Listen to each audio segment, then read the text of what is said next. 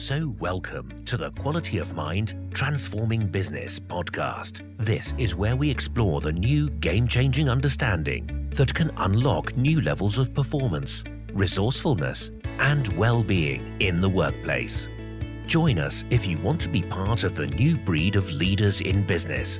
Join us if you're fed up with the conventional echo chamber. And join us if you want to be part of the new revolution in understanding how the mind works and recognize that we are more than just our psychology and that can lead to better results. Hello and welcome to the Quality of Mind Transforming Business podcast series. And today we've got another lovely conversation lined up with a guest who's been on the show before and so enjoyed our conversation. We're doing it again. So Clare Dimond, who did an episode a few months ago where we were talking about the workplace business relationships and communication. And it was a really great conversation. So we're going to have another one. And today it's going to be all about wants, desires, things that we want to achieve. And that will cover the workplace and wider. So really looking forward to this very, I think, relevant and valuable topic, Clare. So welcome to the show. Oh, thank you, Piers. So great to be here. And it's a super topic, isn't it? It's at the heart of everything. What do we want? What do we need? What's going to make us happy? Where are we going? And I think it's an area where there's quite a lot of confusion that sends us into a bit of a spiral. Our mind gets a bit lost in. Well, actually, I think the things that we think we most want are the things that get pushed away, and the things that we are most dreading are the things that are constantly in our lives. And so I think it's really an interesting area. Yeah. And already just that 1 minute or 30 seconds, what you said, there's so much to unpack even in all of that, because there's so many elements to this. And actually it often, I find with clients, becomes a really good way of, if I can call it this, seeing where they're at with their understanding of the self and the mind and the universe, because it gets to the sharp end of, so what's my life about? What am I here to do? Or how do I go and get that? Or how does that manifest? How does that create? And I imagine for listeners who will be listening to our podcast, probably from different levels of understanding, there might be some people who are quite into the work we do and they're looking for the finer nuances of this. And there might be people just coming along to have a listen to start with. So we'll do our best to try and track all of that as we go through, because I think for me, whenever I have a client talking about what they want, the first place I point to, be interested to see where you go, is to say, well, what are you attaching to that want? Because generally, if you think about it in life, we're looking for more feelings of peace, fulfillment, oneness, connection. And then they're just words, but that's what we're aiming to do. And we're thinking that if I get something, a relationship, a goal, a business promotion, an object, a state of mind, then I'll have more of that. So we're tethering our very being to a want or a desire. So I tend to go there to start with and go, regardless of what the want is, what do you think is sourcing all that? What's the essence of you wanting that? Where would you go to start with, just on with someone on that? I would say that sort of primeval want for peace, for happiness, freedom, presence is like wanting and seeking gets a bad name, doesn't it? I think in this conversation, like we're sort of meant to be accepting and happy as we are, but actually, I think that fundamental drive for absolute peace, absolute bliss, absolute bliss is correct. Like that's makes sense, because that is what we are, and And that's what we were born as. You know, we're born as intelligence of life in a perception created form, in a sort of transient form. But the truth of us is peace. And it you know, as a baby, you know, even though there's crying because there's needs, you know, being sort of voiced, the truth of that baby is uncluttered, unobstructed, unconfused presence. And that's our natural state, I would say. That's the core of what we are. And so the desire, when we're sitting in confusion and the mind is so identified and we're lost in our own projected wounds, really, and our projected traumas, and we're desperate to get back to the peace and the vitality, the intelligence that we know deep in our subconscious mind that we are. It looks like the only way we can, like you're saying, it looks like the only way we can get there is through the right job or the right bonus check or the right relationship or the right house, right car, the right state of mind, the right emotions, all of it. I would say the want at the heart of it is spot on. The means for trying to get there is a recipe for more and more and more confusion and heartbreak and exhaustion and burnout and depression, because the harder we try, the further away the thing that we're looking for gets.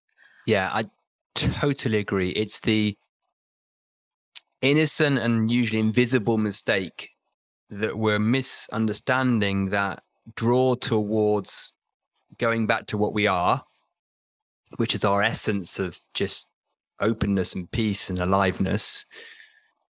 And the way we think we get back there is through this path of acquisition or doing or even being, you know, depending on how evolved we are. And that's the biggest innocent hoodwink, isn't it? Yeah. And where we tie ourselves up in knots.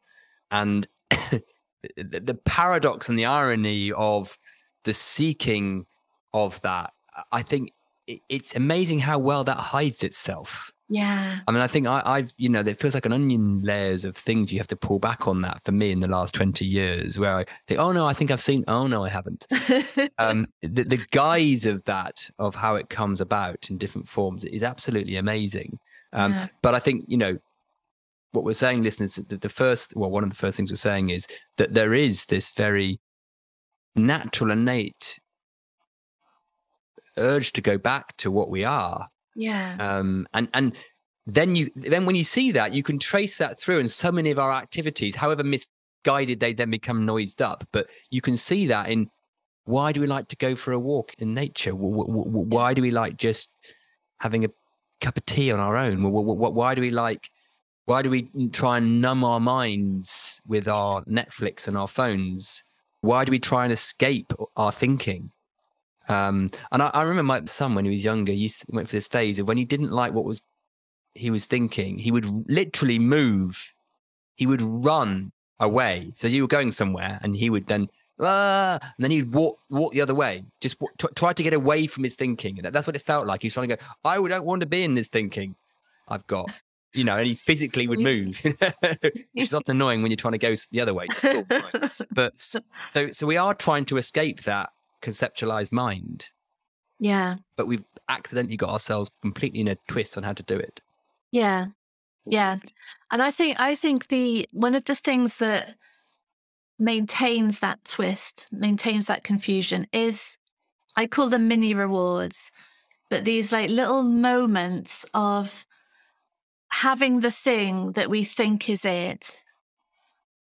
And like momentarily everything quiets down, the noise in the head quiets down, and, you know, like it might be having attention or recognition or feeling loved, or, you know, something has happened that we finally feel like we're someone, really. I think that's what it is. And then it's gone. And so, but now it looks like, oh, okay, this, if only I can get enough of that, or if only I can have that permanently in my life, then I'll be okay. So it's sort of these little momentary rewards of fueling the chase, fueling the confusion. It's such a good point, that, and they come in very different forms, from the ones that society would deem as good, right? Like a functioning relationship, or a promotion, or child doing well at school, or winning a marathon, or whatever it is, or in less good ones, where we try and escape. But in a way, you're right. They're not the point, because they're accidentally reinforcing that we're tethering our okayness to the wrong thing, but they look like they're heading us in the right direction. That's sort of what you're pointing to, I think. Totally. But then it feels mean to walk around going, well, it's not really that, I was just literally just thinking that.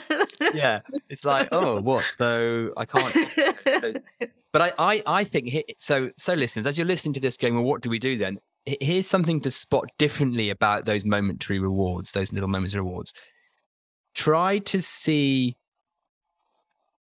pull apart the event or activity that would look like cause that feeling of oneness, and the sensation and the space itself.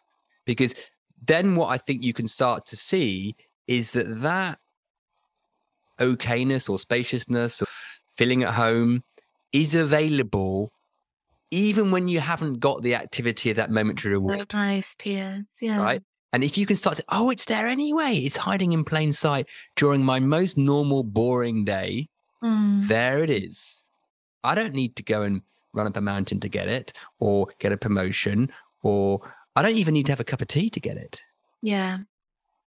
It's there anyway. Agree on that last point about tea. Well, tea's special, right? Tea's not included in any of this. Tea's the universal exception to the cosmic rule. Yeah.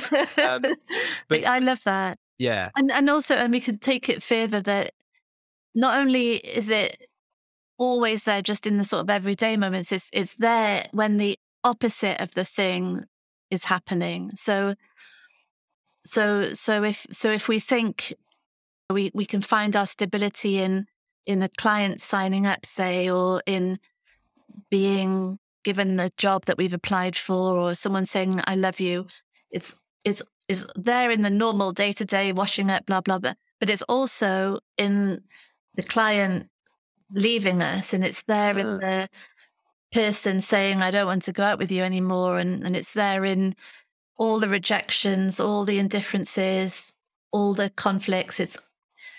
And I've just done a podcast look at someone said, but why would we turn towards the suffering?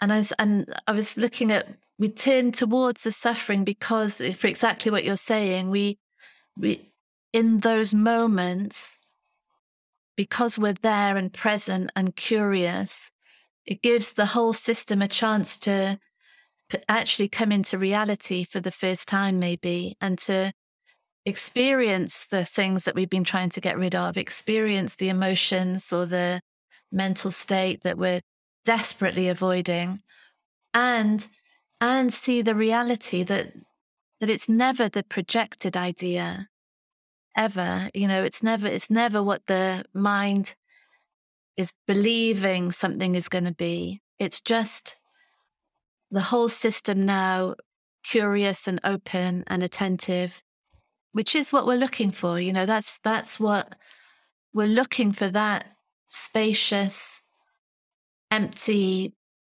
full presence.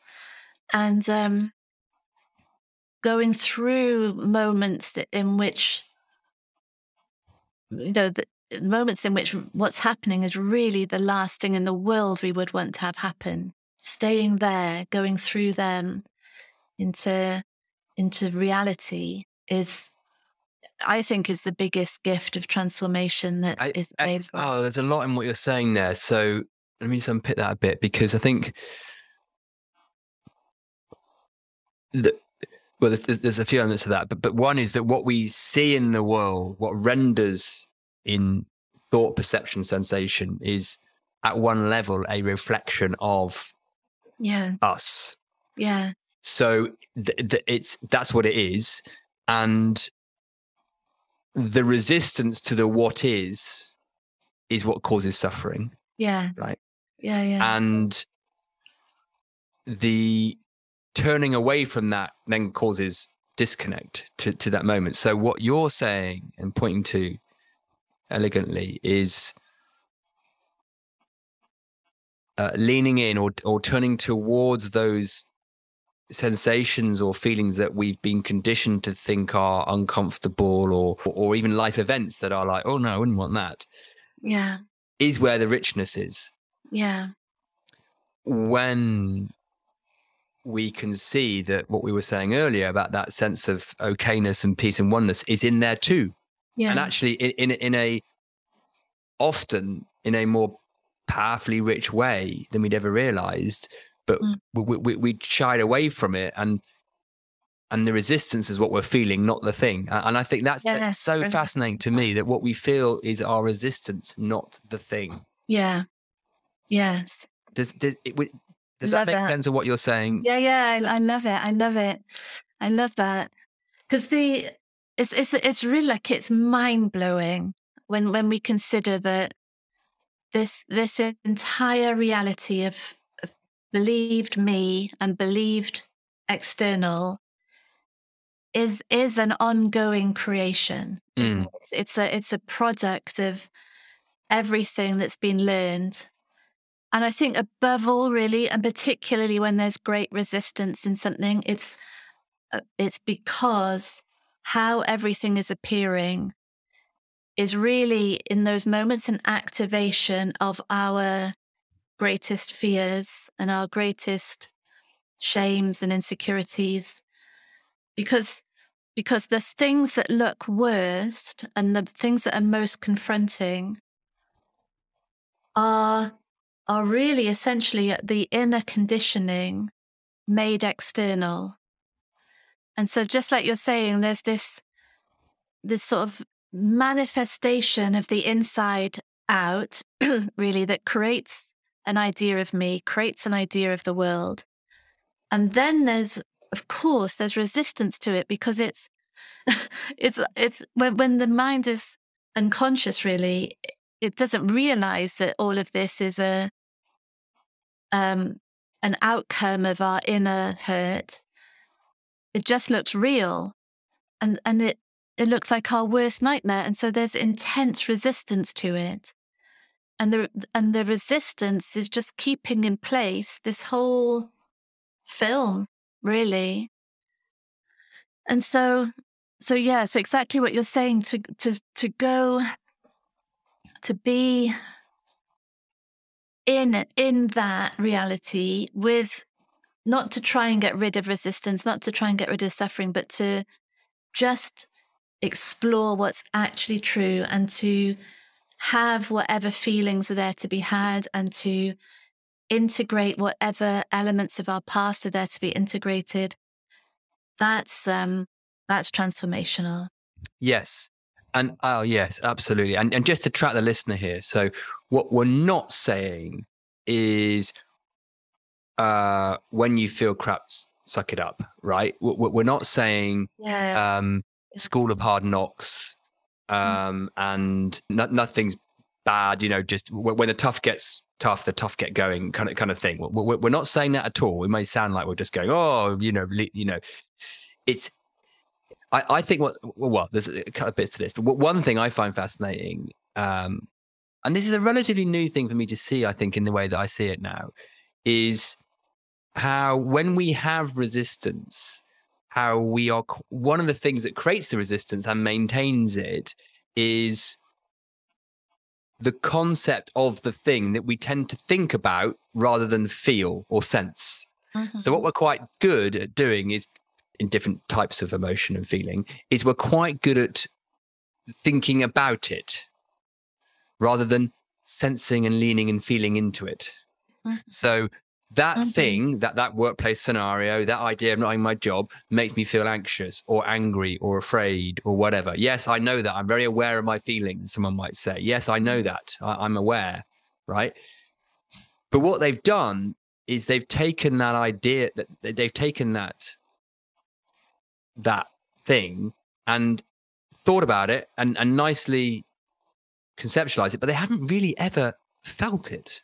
They haven't ever lent into it, knowing that they aren't it, knowing that they are the consciousness, they are the appearance.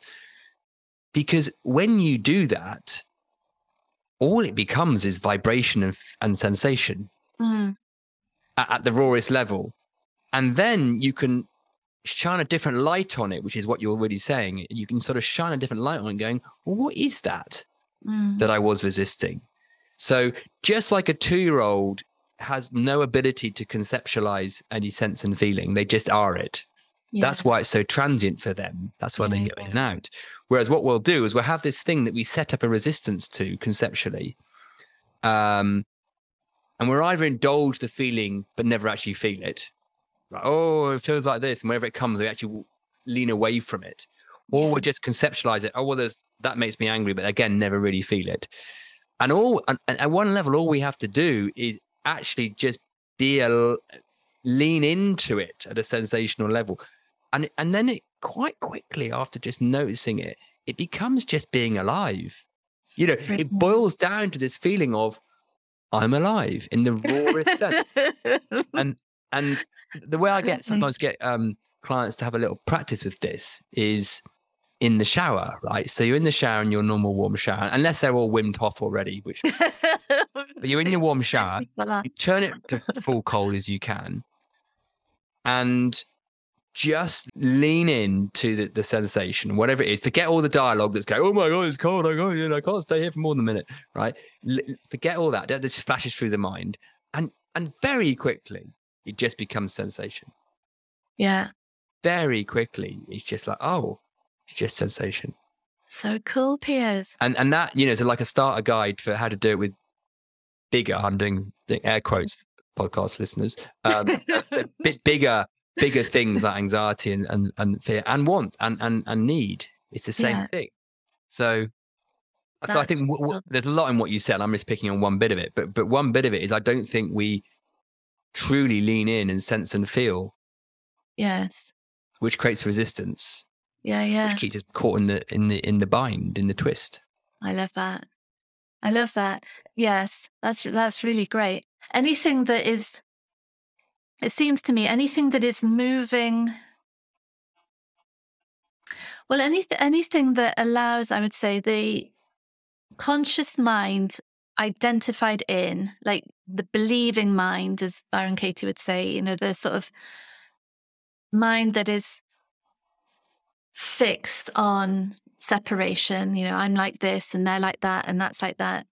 Anything that allows that to shift out of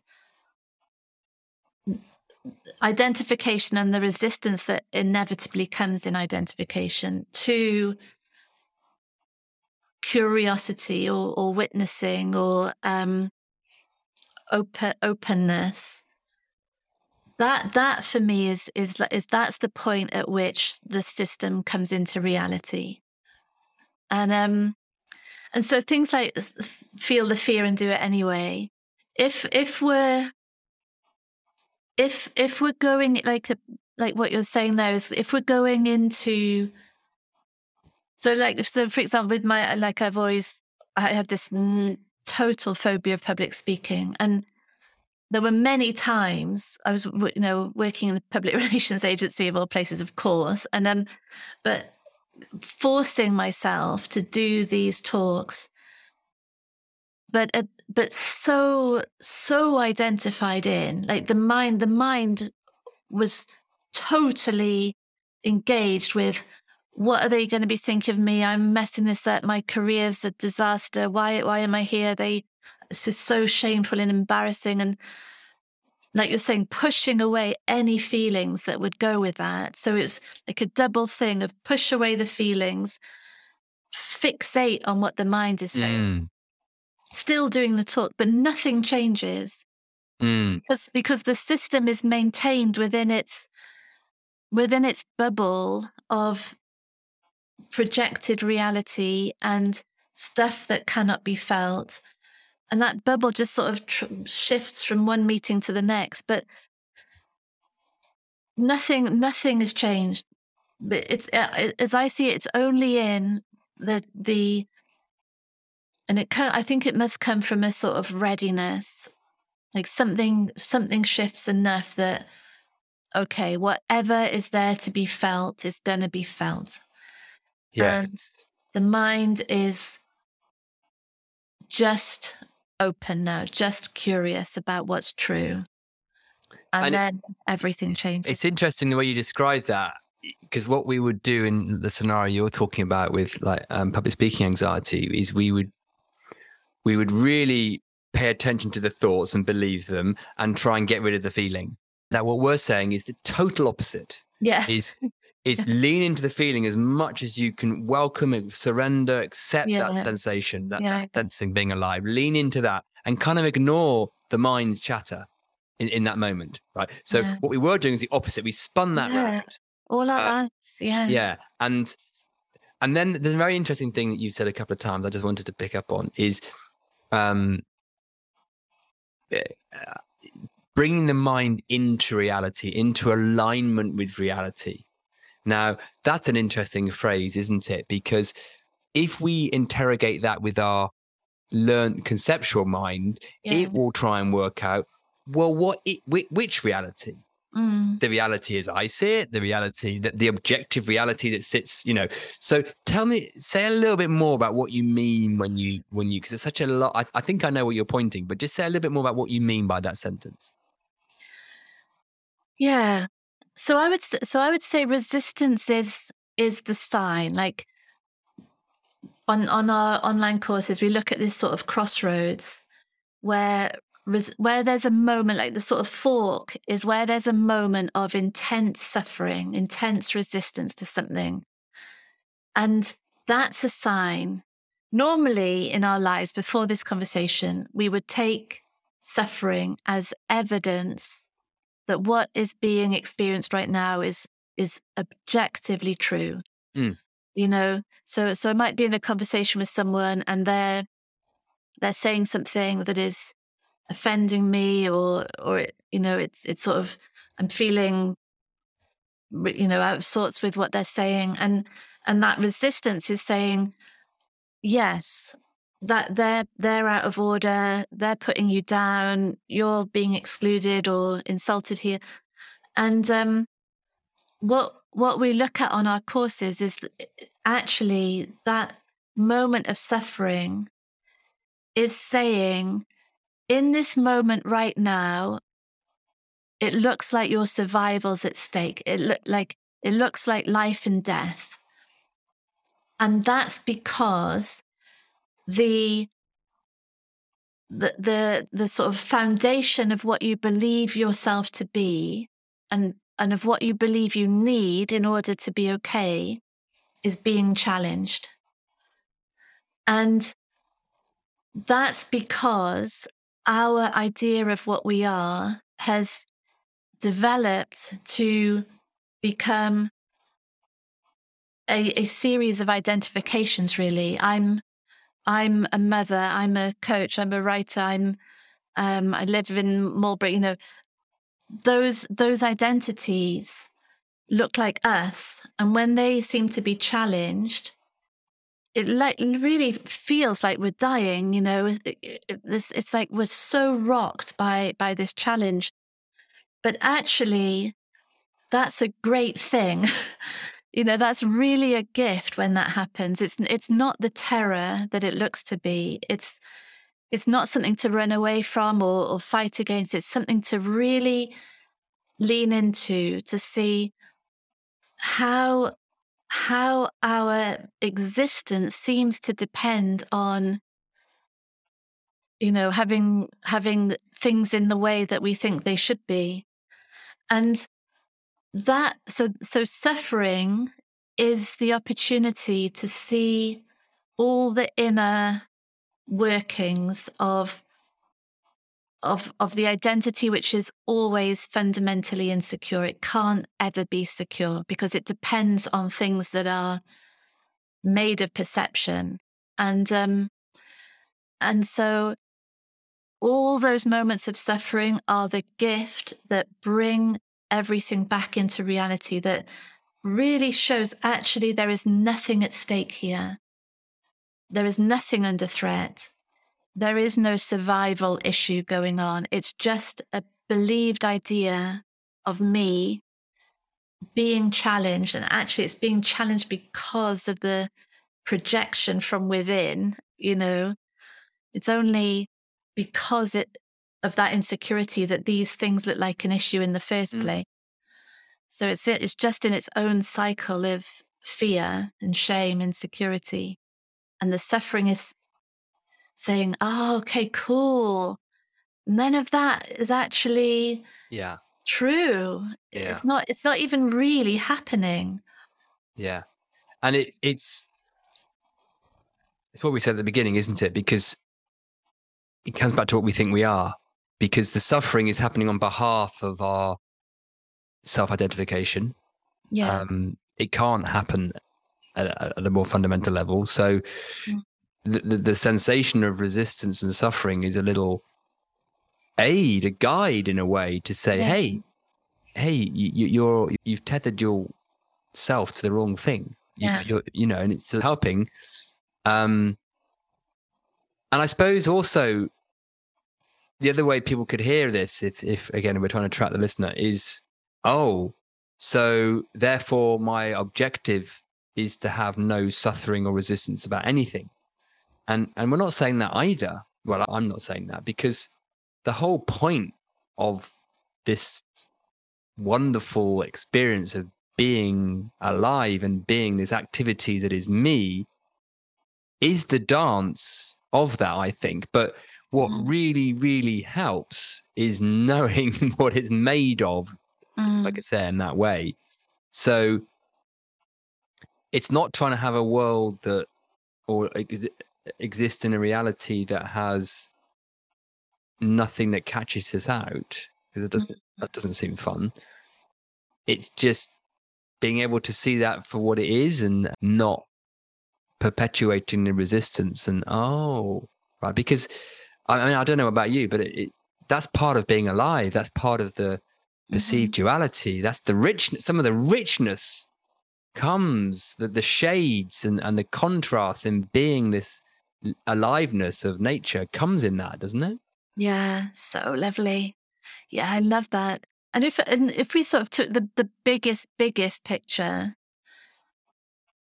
if what we were saying earlier, that in infinite absolute peace and bliss, freedom, if we could consider it can't know itself. There isn't anything relative in it. It's just what we are is just absolute. And then for that to come into an experiential world, a world of limitation and form and restriction, really, constraints, it experiences everything that it's not. So the moment so for the baby, pure presence, openness, and then an idea of self developing as a limited, separate, isolated being. Now there's an experience of, so life, in a way, life intelligence is having an experience of what it's not. And I think it's really fair to say then, like, the peak experiences of our lives are those moments of that shift from the acute suffering of limitation, the acute suffering of being separate, to that falling away, and the mind, the body, the whole experience of being returning to truth is is monumental. Like that seems to me, which I think is what, like Byron Katie saying, I look forward to being rejected. I look forward to being made redundant, because when there's that possibility of what we've been talking about happening, and that identification falling away, the beliefs falling away, the wounds finally being healed and dissolving in that space, and now peace, genuine peace, not the pretend peace of trying to hold on to certain emotions and certain experience, but absolute openness of peace is like, that's it. That's the point of life. And when that's the orientation, it does, like, we're looking forward to that happening. Like, we look forward to going through the onion layers that you mentioned, because each moment of enlightenment is bliss, and we actually don't want we're not clinging on to the bliss. We're just fascinated by the shift, it seems to me. Yes. And yes, because almost that dance is happening at a micro level and a macro level. So it feels like that's happening at a daily, minute basis. Yes. And at a sort of slightly more meta level, if that's the right way of putting it. So that in and out of the illusion, and as we become more conscious or awake, then maybe it grows. But I think you're right, because the idea is, I mean, it would be so super boring to be enlightened the whole time. That there'd be no shades, there'd be no contrast, there'd be no richness, there'd be no dance. So I think it is about that. But the reason why I think a lot of it doesn't feel like that to people, a beautiful dance, is because the balance, the shift's off. Because what we tend to do is go into this, we get conditioned to go into this world to achieve, right? I mean, I love Alan Watts, and he was saying this decades ago. We're even worse at it now. I mean, if Alan Watts was around now, he'd be like, oh my God, but he spotted it decades ago. So we put our little kiddies into school to prepare them for the rat race and the hamster wheel, and off we go. Losing the point of the joy in the dance. So if we make it practical now, someone listening might be thinking, well, I want to achieve something in the business world or something in my personal life, that they may have an ambition that they aspire to.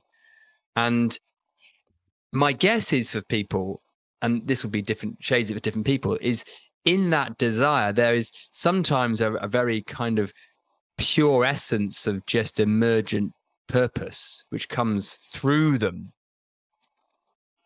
And then sometimes there'll be a kind of a I should do this and I should do that in order to survive and be okay. It will, at one end of the spectrum, it's pure emergence, just a non-attached calling, with just an obviousness to it. And the other end of the spectrum, it's I need to do that to be okay and to protect myself from the world that is all crap, right?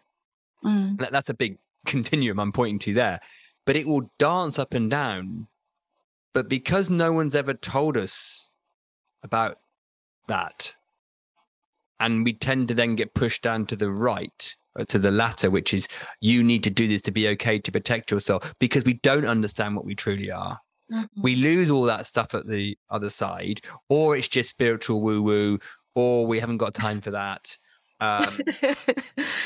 because we're too busy tethering ourselves to protect ourselves or seek. But the human condition seems to be dancing up and down. Well, if it was allowed to without being conditioned so much in the way we've conditioned the Western world in the last 200-300 years, it would dance up and down there in its own free will, which is what 2-year-olds do all the time. Yeah. I love that. And so combining that with what we were talking about just before, we could see that suffering, resistance along is a sign of what's going on, where is a sign really on where on the continuum we are. Because we've had this phrase in our courses, our response to their response is really revelatory. Because so say there's say someone wants to write, and so they're writing, and it might be the case that these words are just flowing out. There's what was the phrase? You lovely, something about attachment. No attachment. Neutral? No.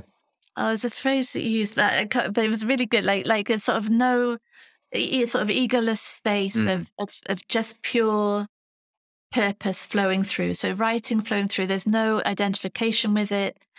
Any feedback on it, on the writing, is just information. It's completely neutral. And sorry, that's all right. It's completely neutral, and that whole space is one of learning, really, and freedom of creation and expansion.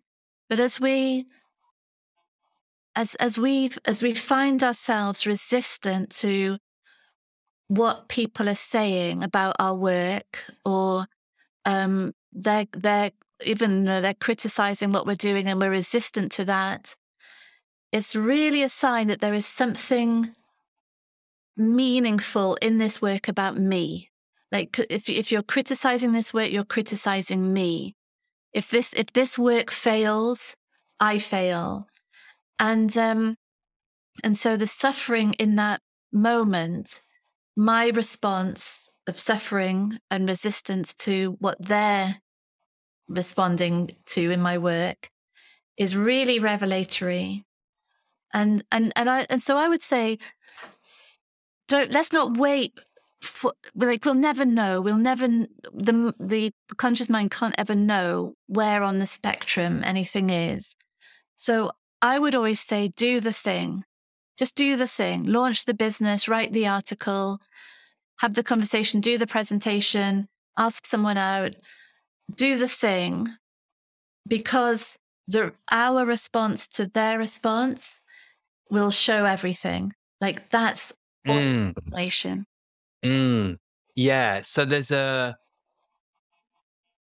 feedback, there's an intelligent feedback in the doing. Yes. Yeah. That it is part of the evolution in a way. I think it's what you're saying. So design. It's part of the design, isn't it? It's clever that. And I think as long as we know, this is the key thing, isn't it? As long as we know that's how it works, the mechanics of the intelligence of the system is doing that, we then don't self-identify with, because otherwise we misinterpret the feedback as, oh my God, that means something about me and about my well-being. Yeah. No, it doesn't. No, it doesn't. No, it doesn't. No. Yeah. It's helpful guiding you to say, oh, okay, well, the fact that that's triggered me, to use that common phrase, that's triggered me, shows me where I'm identified. Yeah. And it's helpful. But I haven't done the activity. So sometimes, you could just, to avoid all that, you could just squidge your life down to a tiny, weeny little thing and not really do anything, because you don't want to get the feedback. Yeah. Feedback's uncomfortable. Too painful. And I was actually talking to a client about this yesterday. It's so funny. He was sort of saying, well, he's in a role that's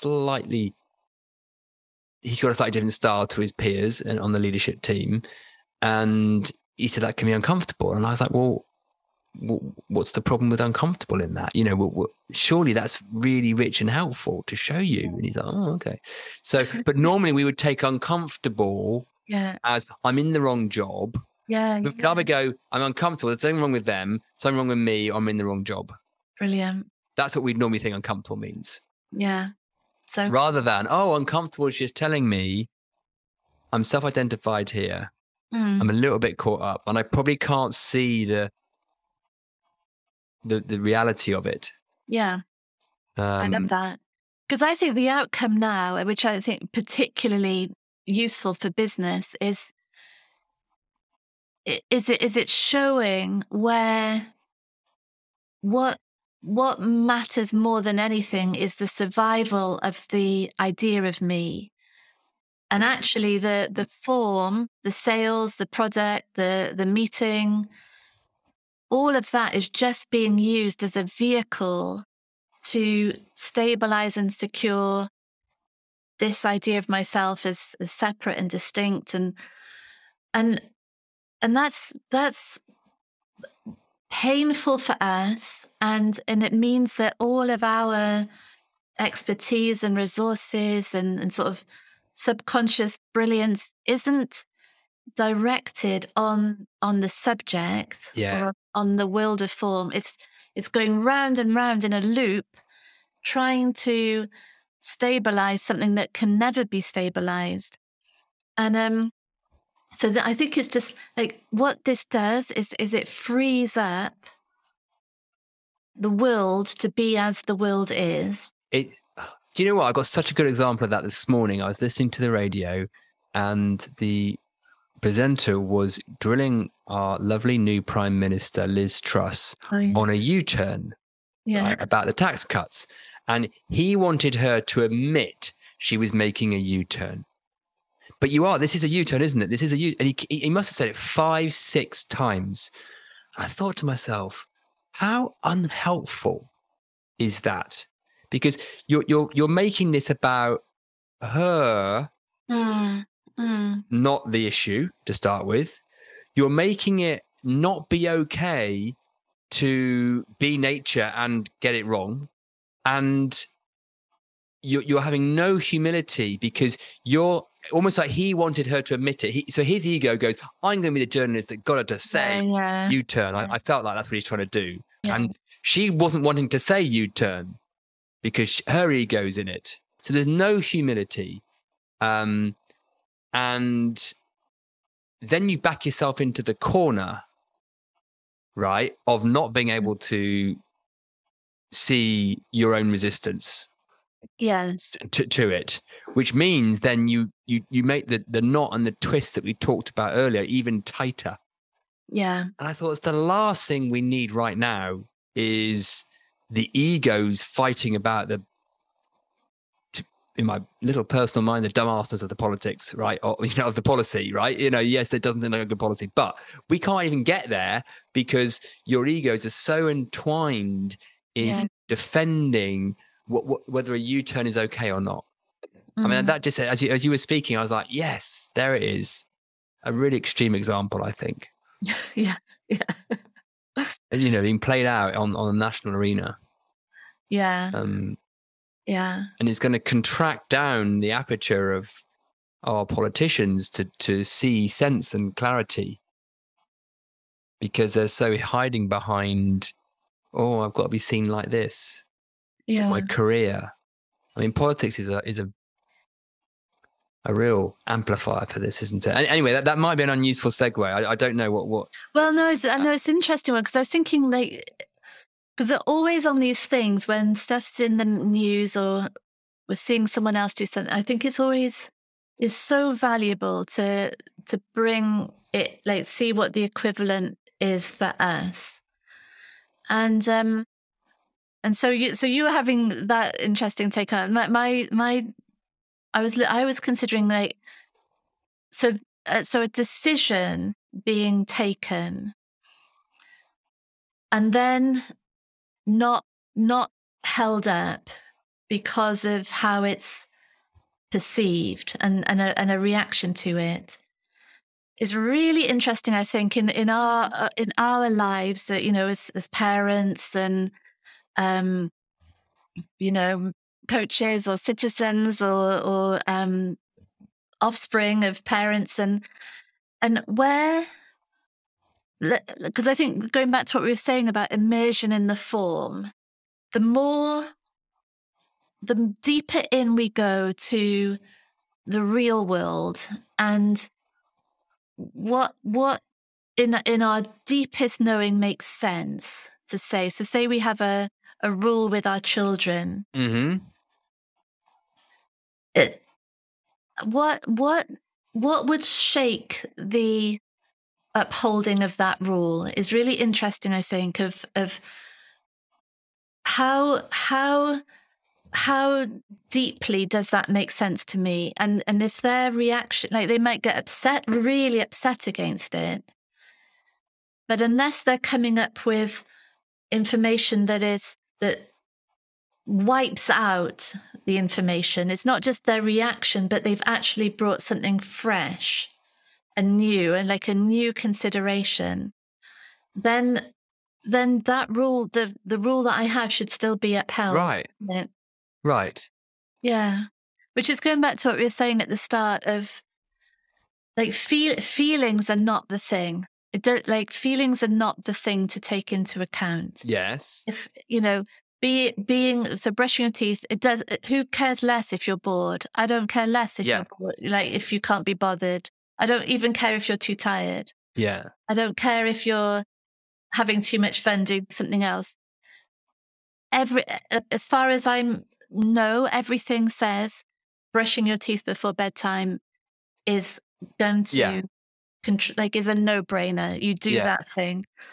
And so I think that because when we were looking in our course of navigating, it seems to me like the less we navigate by feelings, the better, really, because they're not really information, feelings, but a no-brainer when there is something that is so,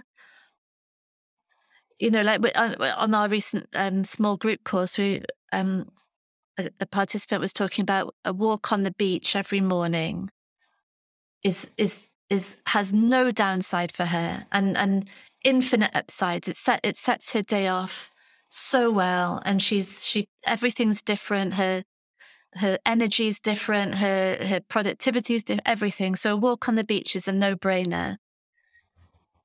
Once that's established, it doesn't matter whether we feel like doing it or not. It doesn't matter whether we've woken up a bit late or we've got a busy day. It doesn't matter. We do the no-brainer.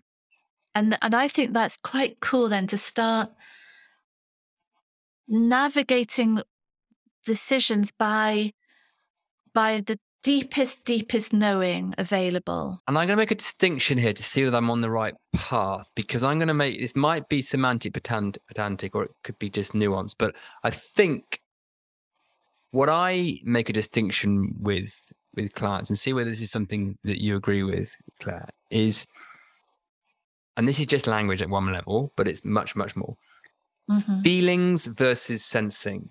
So I'm not a big fan of navigating by feelings,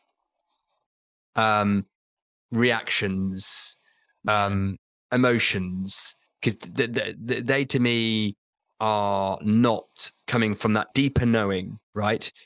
But I do think there is a sensing to that deeper knowing. Cool. Because otherwise people go into, it's about thought. And I'm like, no, I wouldn't navigate by thought either. Because to me, emotions and feelings and thought are after the fact. That they are what the conceptual mind has contrived to make sense of the world. They're not our deeper sensing. Yeah. So your deeper knowing and my deeper sensing might be the same thing in language. Yeah. Because let's take that walk on the beach. So there's a no-brainer obviousness to the walk on the beach. Now, let's say one morning I just had an inkling, and I use an inkling, a knowing, a sensing, that I wasn't going to go for a walk, right? And I stayed at home. Maybe I'll go later in the day. I don't know, right? And in that hour I didn't go, some synchronicity and serendipity like pops in, or there was a tsunami. I'm going extremes here, right? Yeah. I wouldn't want to set a rule for myself going, I always go to the beach. That doesn't feel like what you're saying. Yeah. Is it? I like that. I think, so that's really interesting. I think that where you're going with that is almost like two types of sensitivity. Right. Okay. I think there's the animal sensitivity of us, which is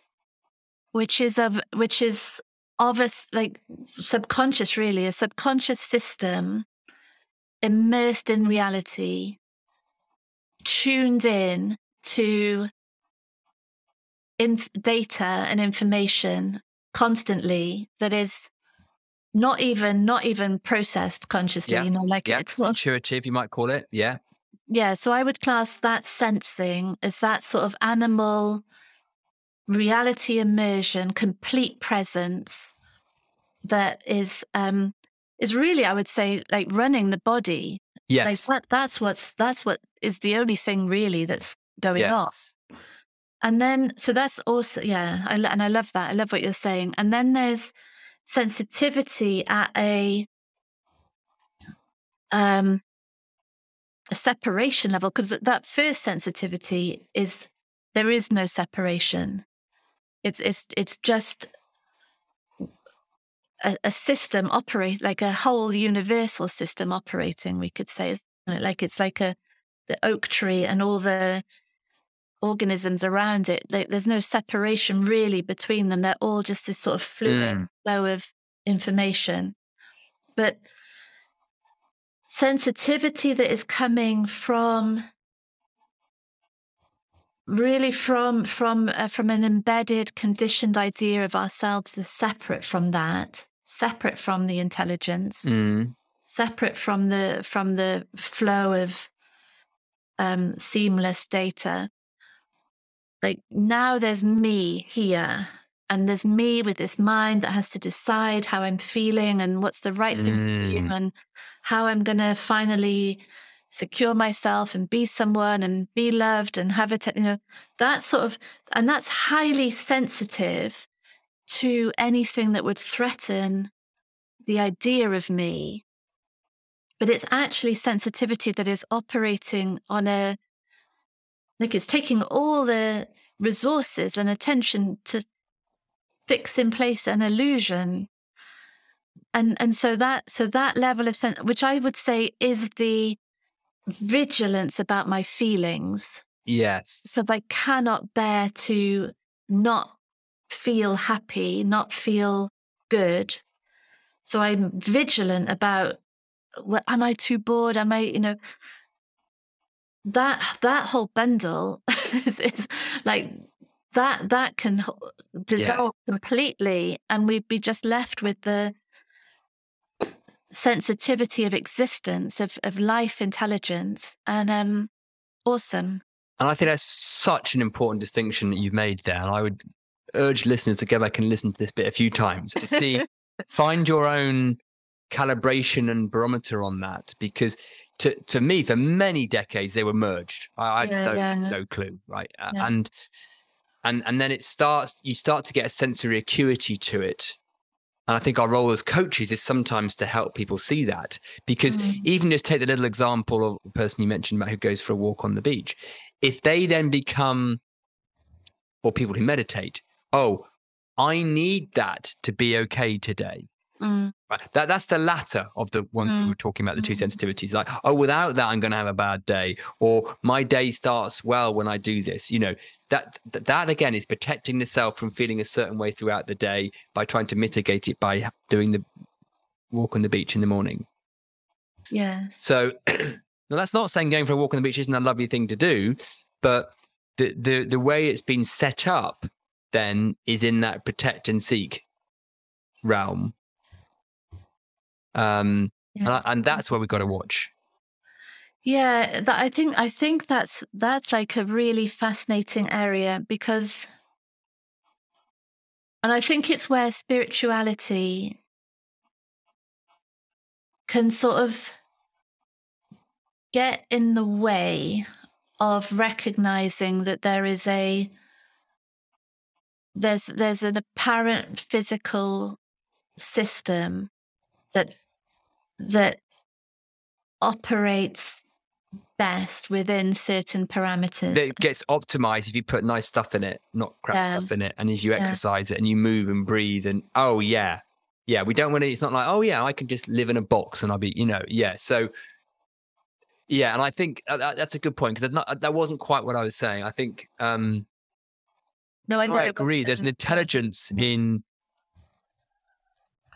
how to run the body mind. Yeah. That we've got. Yeah. Right, which is breathe, sunlight, move, eat, hydrate. I mean, there's loads of others I don't understand, and we don't want to ignore that, going, well, I don't want to be reliant on a walk. But there's also the self-identification with that very same often behavior as I need that to be okay. So I think they get merged, they get squished. Yeah, and maybe it's the same as what, like, there's sort of two sensitivities in a way, isn't it? Like there's the two ways of relating to conditions, perhaps conditions of the body and my, like, how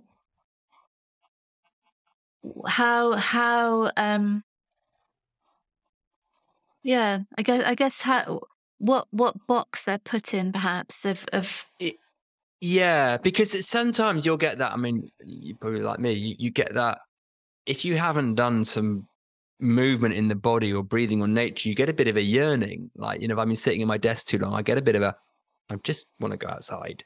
Yeah. I just want to move, or I want to, and I'll get a yearning, right? Now, let's assume just because my day's set up unhelpfully, I can't, right? I've got another meeting or I've got the kids. If I had it set up in the latter, I'd be like, oh gosh, I'm going to have to push through this next meeting because really what my body needs is this, and this, and blah, blah, blah, blah. But generally what tends to happen is I can get that out of my head, just completely forget I had that yearning. And then later on, it will come back brilliantly, beautifully, remind me. But I'm not holding it as a resistance, like thinking, well, the next hour is not going to be as good because I haven't managed to do that. I'm not buying in so much. Because I think nature gives you quite a lot of leeway in how you can run the system. So I suppose it's how much you self-identify with the need, I suppose, for that. Oh, it's such an interesting area, isn't it?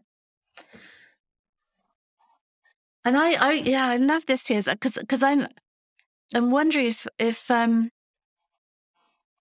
because I guess what we're doing really is throwing everything up in the air. Like there's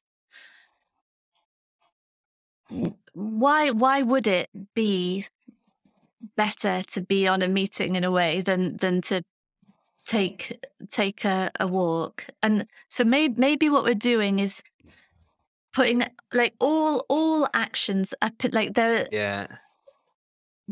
So there's infinite activities available, and some of them will be as there's deeper and deeper contact with reality. There's more embodying of the body. There's more attention on reality and truth. It seems to me that that's like an intimacy with a world of actions and outcomes and impact that starts to sort of naturally reveal a way of supporting a body mind to its optimum capacity. And that might be like the things that are becoming apparent might be very different from what a conditioned mind might be. That's certainly true. I mean, if I just get an example of that, you take alcohol. So I used to, in my 20s, drink quite happily all the time, and now I don't really. And and if I do have a glass, my system almost notices it quite a lot, going, "Oh, what have you done here?" Right now, I've got kidneys. It's fine. It won't damage me forever. Just having one glass of wine or something. So, but it's almost like my acuity has tuned in to go, "What are you doing?" And now, the same with moving my body and breathing, and my acuity is better. I'm going to say better. I'm thinking value judgment on that, but more sensitive, more attuned to it. Whereas there are some people who can just sit in a static box in front of a computer screen and la da da da da, right? Because the system is normalized to that. So I think there is a waking up of our sensitivity to that, which comes, I think, helpfully. because I feel my moment to moment enjoyment and richness of just the everydayness is far greater than it was. I don't need peaks to feel good now. I don't need those moments we talked about. I don't need those really.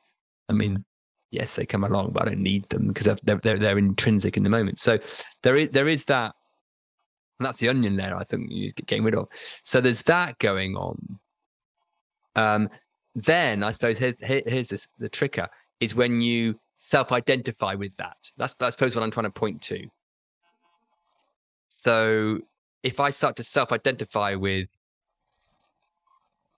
those behaviors that are intrinsically innately coming through, that's a watch out. Because then I've misconstrued them. I've confused the two sensitivities that we were talking about.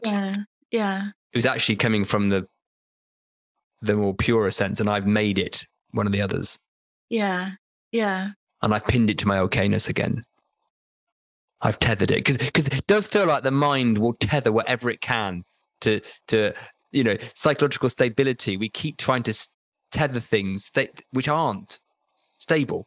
We keep trying to find things, whether it, to start with, it might be external achievement or material possessions. Then we're like, well, I need to feel good to be okay. So we keep trying to find things that are stable in fundamentally our psychology, which is the internal or external world.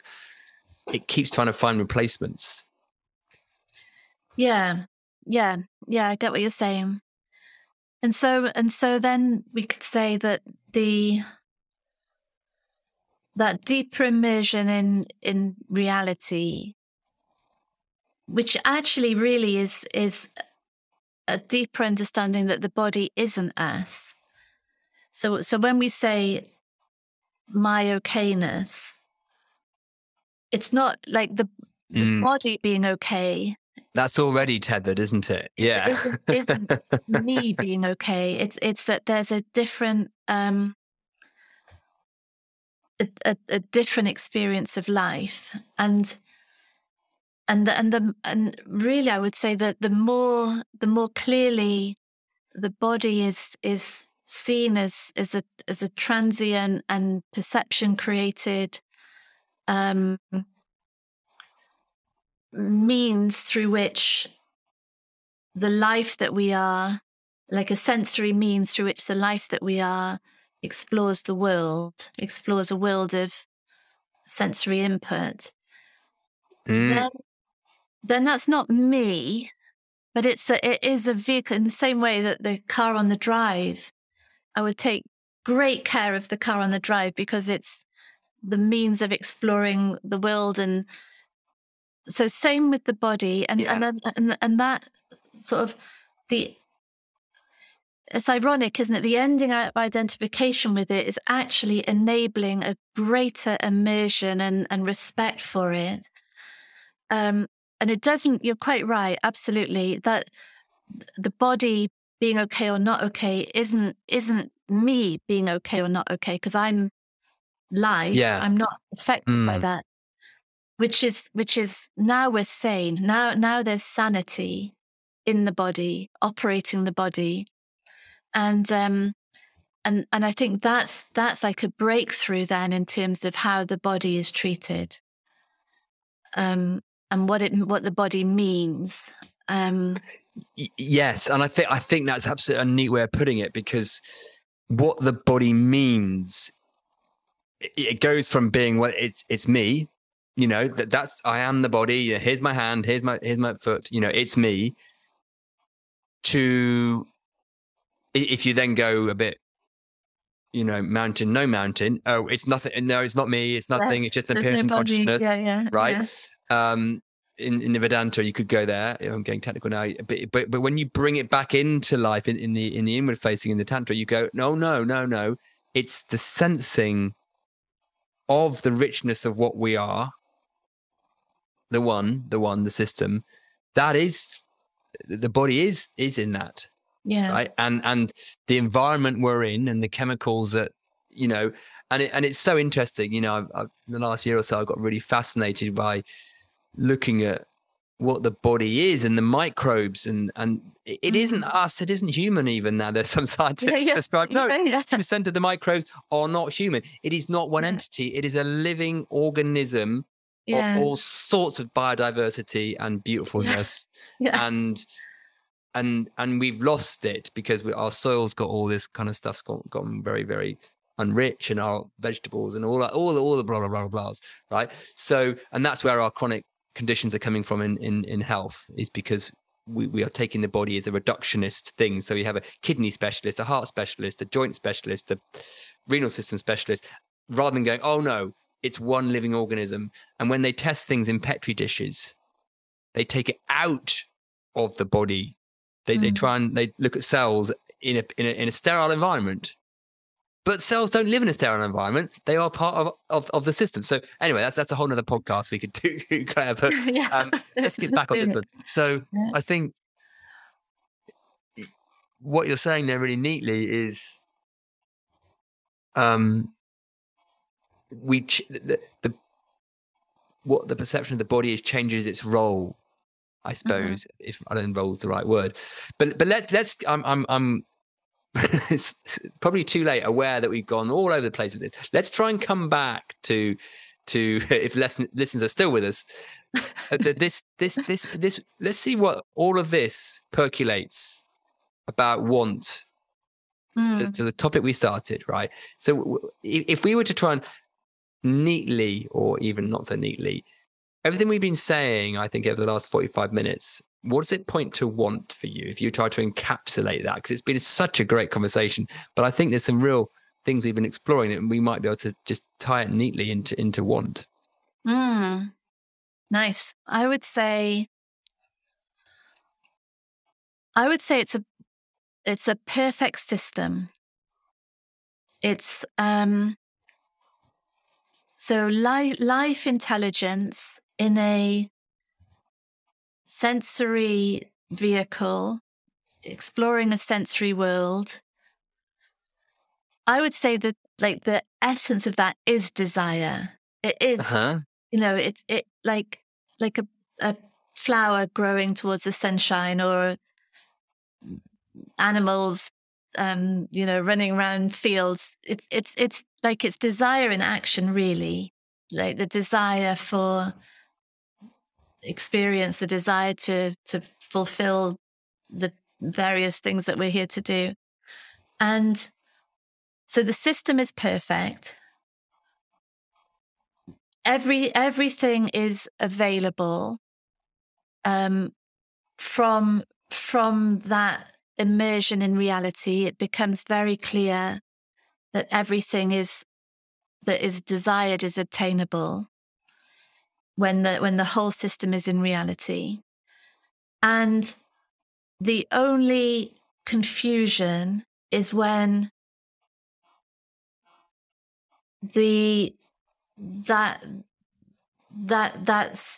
knowing of ourselves as the system, knowing of ourselves as the wholeness of existence, is veiled by an idea that we are separate from it, and that somehow as an individual we have to control all experience, control what's received, control how it's obtained.